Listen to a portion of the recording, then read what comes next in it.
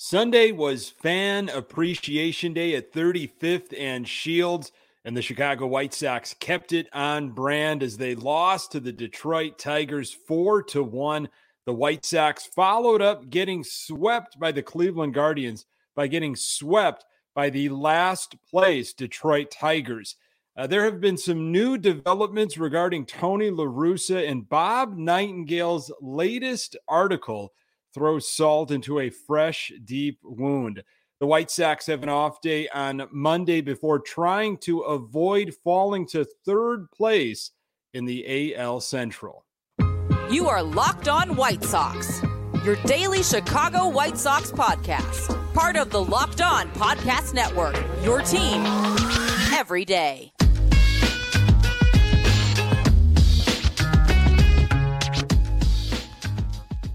Hey, Sox fans, welcome to Locked On White Sox. Thank you for making Locked On White Sox your first listen each and every day. We're free and available on all platforms. Follow us on Twitter and Instagram at Locked On Sox.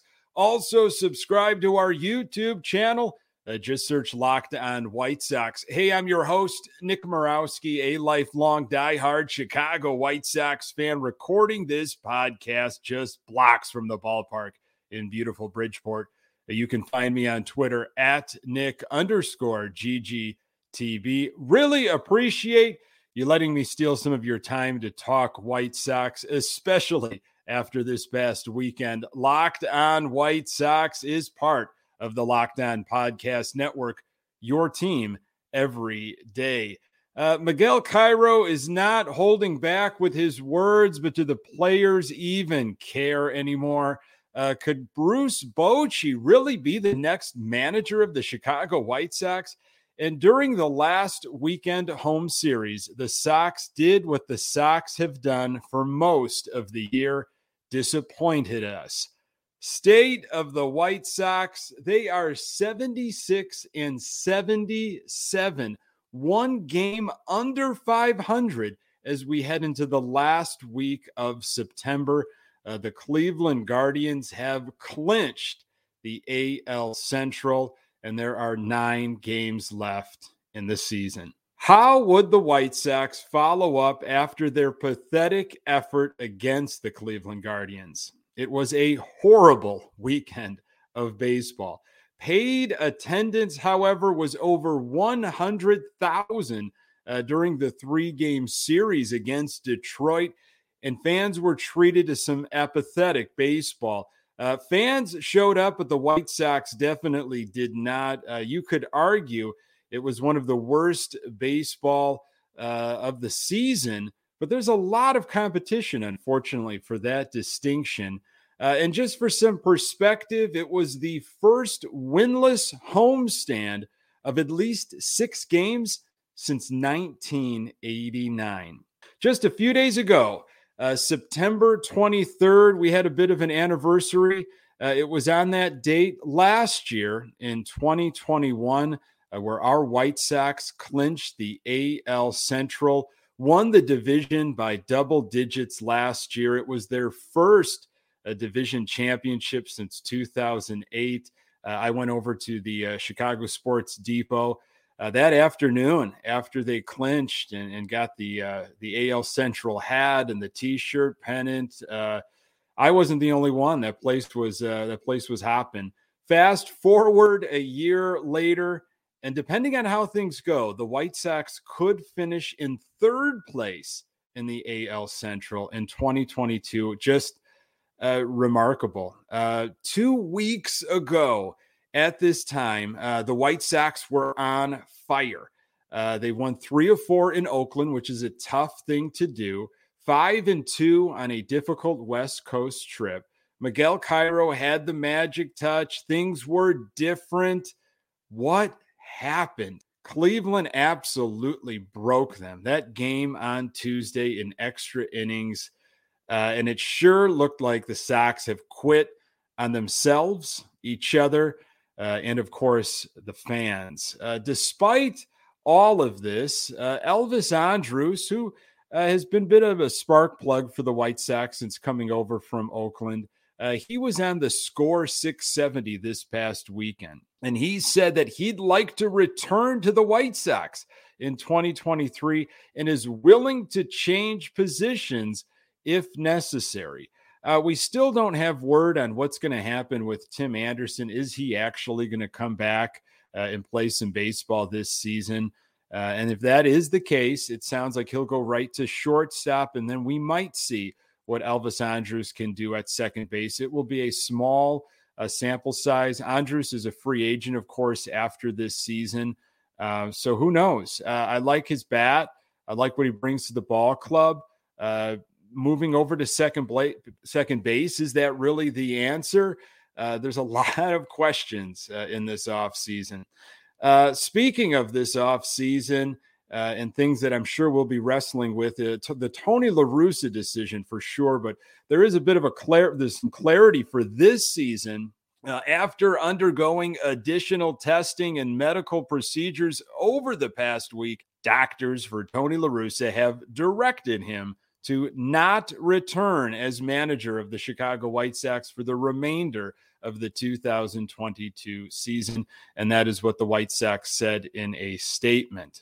So we've got some answers finally. Now it becomes what's going to happen in 2023. He still has one more year on his contract. We'll talk a little bit more about that later in this episode. Luis Robert was also shut down officially. You won't see him anymore this season.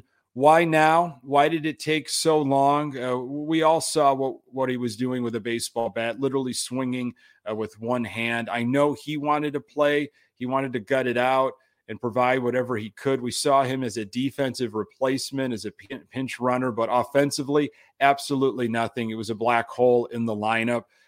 They let him continue to play, maybe doing further damage to the wrist. I don't know. But just now, this past weekend, they thought it would be best to finally shut him down. And Jake Diekman, what are you doing? We are stuck with Jake Diekman for another season.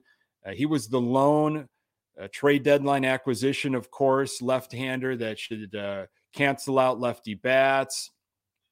He has been a real head case. He was in the Cleveland series and was at it once again this past weekend. There's no way that you're going to let the last place Tigers come into your home and take all 3 games. But I'm going to tell you that is exactly what happened. More on that in a moment. These days, every new potential hire can feel like a high-stakes wager for your small business. You want to be 100% certain that you have access to the best qualified candidates available. That's why you have to check out LinkedIn Jobs.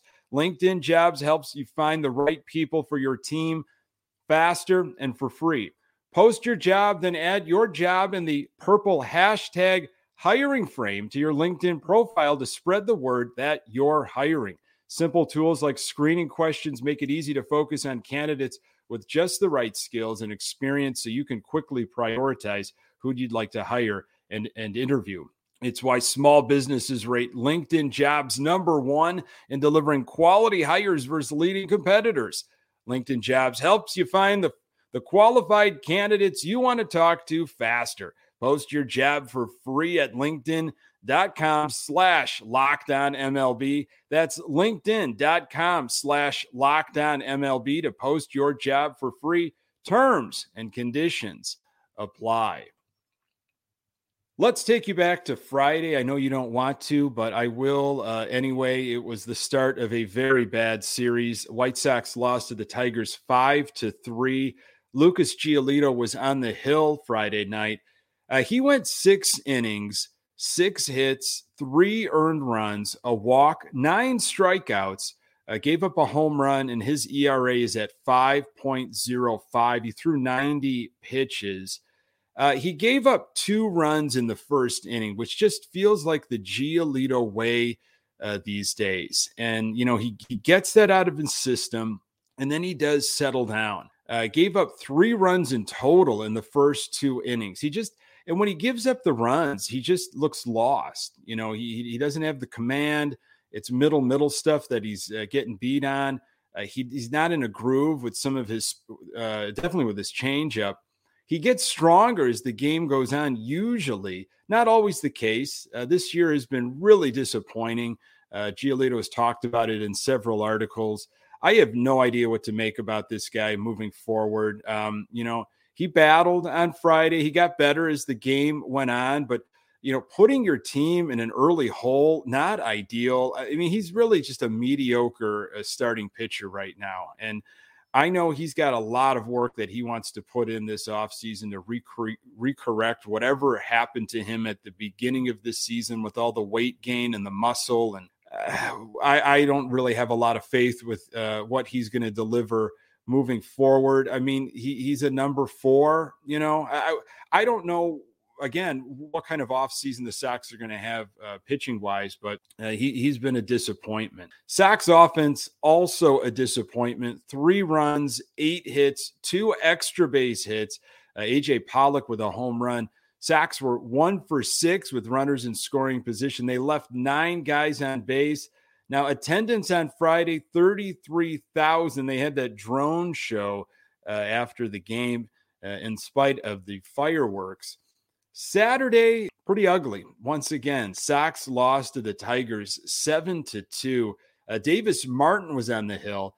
He had very close numbers to Giolito. 6 innings, 7 hits, 3 earned runs, a walk, 4 strikeouts, a home run. However, his ERA sits at 3.86. He threw 93 pitches. Again, allowed 2 runs early in the game, first inning to be specific.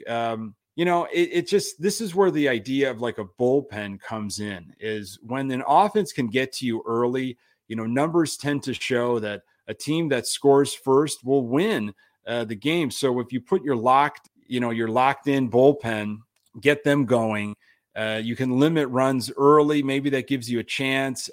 I get the theory behind it. Again, Davis Martin didn't pitch too bad, but I say that, however, his numbers were very similar to Giolito. You just kind of felt better with what Davis Martin gave you, because I don't have a lot of expectations for Davis Martin. My expectations kind of were still so high for Giolito. I mean, he was your opening day starter. I don't know what's going to happen again next season, but Giolito definitely has got some work to do. Sox offense on Saturday, 2 runs, 5 hits, back-to-back home runs from Jimenez and Sheets, but with runners in scoring position, 0 for 4. Attendance on Saturday, 36,000. That was the windbreaker giveaway. Now, Jake Diekman, he was really the problem on Saturday. Boy, he did not record an out in the 7th inning. Gave up 4 runs on 5 hits, including a 3-run home run by Javi Baez. And boy, did Baez love that. He got booed all weekend long, as he usually does when he comes on in to Sox Park. Diekman's ERA, 5.13. The lone trade deadline acquisition, we're stuck with him for 2023. This is what they said. Giolito after Friday's loss, and how surprising it is that the White Sox are this far out of the playoff race. This is what Giolito said, quote, "I wouldn't say it's surprising or shocking. We've had a whole season of not putting things together." And Lance Lynn has said something similar to that effect too, especially when the Sox were playing Cleveland. They were only back 6 games at that point. I say only, but still, it was 6 games. And Lynn kind of said, well, that's how it's been going. We played like garbage. So the follow-up question that I would have is, well, why has it been a full season of not putting things together? And maybe that's a question for the off season. Maybe that's a question that no one will fully answer. Maybe the realities are so troubling, it's tough to actually address all the problems. They don't want to, because that would require maybe a complete teardown. Rick Hahn was talking to the media this past weekend, talking about Tony La Russa and the White Sox. This is what Hahn had to say. regarding La Russa. Quote, I did speak to him Saturday morning, and he had no issue with us letting everybody know that there is a treatment protocol in place that he plans on adhering to. As for the inevitable question, well, what does that mean for next season? We are going to finish up this season first and then address everything when it's appropriate to turn the page at the end of this year. End quote. Hahn went further regarding the White Sox as a team. Quote, Miguel Cairo and the coaches have done a very fine job. We've seen at various stretches, unfortunately, not the last 4 days, all 4 losses, but for extended stretches over the last few weeks, this team showing flashes of playing at the level we thought was capable over the course of the entire season. It's a little too late over the course of the year, but I think those guys deserve a lot of credit for what was thrust upon them on the fly and the way they responded. Both in the coach's room and in the clubhouse. I feel that in many ways, they haven't missed a beat, which they deserve a lot of credit for. The focus has been on the games and the series right in front of them, as opposed to any uncertainty. At the same time, Tony is in their thoughts, and there has been communication with Tony and well wishes passed along. In no way do I feel the club has been distracted despite the circumstances. Very professional response, end quote. Wow. I mean, there is so much to pick apart in that quote alone. We really don't have enough time in this episode. Hahn gives a lot of credit to the team for responding to what was thrust upon them, however, does not feel the club has been distracted by the circumstances. I don't get it. Definitely Hahn speak. There needs to be some accountability. There absolutely has to be. Not just for this homestand, but for this entire season and beyond. Hahn has got a lot of questions to answer, if he will even be asked them and if he will fully answer them when the time comes. Bob Nightingale's latest article alludes to a White Sox front office torn regarding which direction to go. Surprise, surprise. I'm going to tell you why we may be further from a World Series now than we were back in 2016. More on that in a moment. Always interesting when we get a new article from Bob Nightingale of USA Today. This is what he had to say this past weekend. This is from his latest. On the South Side, the White Sox have to determine whether their window of opportunity has already closed. Do they continue to go for it with their same group or blow up the team? They almost must decide whether or not to bring back manager Tony La Russa, who's out the rest of the year after undergoing a procedure for his pacemaker. La Russa has 1 year and $4 million left on his deal. But there's a deep divide in the organization whether they should bring him back, boot him upstairs, give the manager's job to intern Miguel Cairo, or look outside the organization and target someone like 3-time World Series champion Bruce Bochy. Wow. Again, what do you make of that? So much to break apart. Sometimes when you have multiple paths or multiple voices fighting to be heard, you really have none. But just when you thought it couldn't get worse, the Sox still had a game to play on Sunday afternoon, and ouch, it got absolutely ugly. Sox lost to the Tigers 4-1 on Fan Appreciation Day. The Sox definitely kept it on brand there. It was an embarrassing effort. This was before the game, Miguel Cairo. There are 10 more games, and you have to challenge yourself to go out there and do your job and perform. Try to win, not try. You want to win. I don't like trying. There's no trying in baseball. You do it or you don't do it. End quote. Big article in the Chicago Tribune, Sunday edition, front headline, Let's Finish Strong. Sox did not do that, especially this homestand. It was a sad, apathetic, lethargic. It just Sox players are just going through the motions, and it's after that. It almost just felt like after that Tuesday game against Cleveland, they knew the battle that they had, the uphill climb, and they've been just going through the motions. Yoan Moncada, he flashed some leather in Sunday's game, not only the fifth, but also the sixth, challenging plays. He also hit a solo home run. It was the only run of the game, but could not make a play on an infield ground ball in the eighth, which, setting up for an opportunity for Detroit to get their second run. He will continue to be a polarizing figure. I mean, you can ask, I feel like you can ask 10 people what their thoughts on Moncada, and you will get different responses in a variety of different ways. He's lazy. He doesn't hustle to first. He's always in pain. He's often injured. Or who else would you want defensively at third? He has so much potential with the bat. We're starting to see glimpses, because he's injured, he hasn't lived up to his offensive production.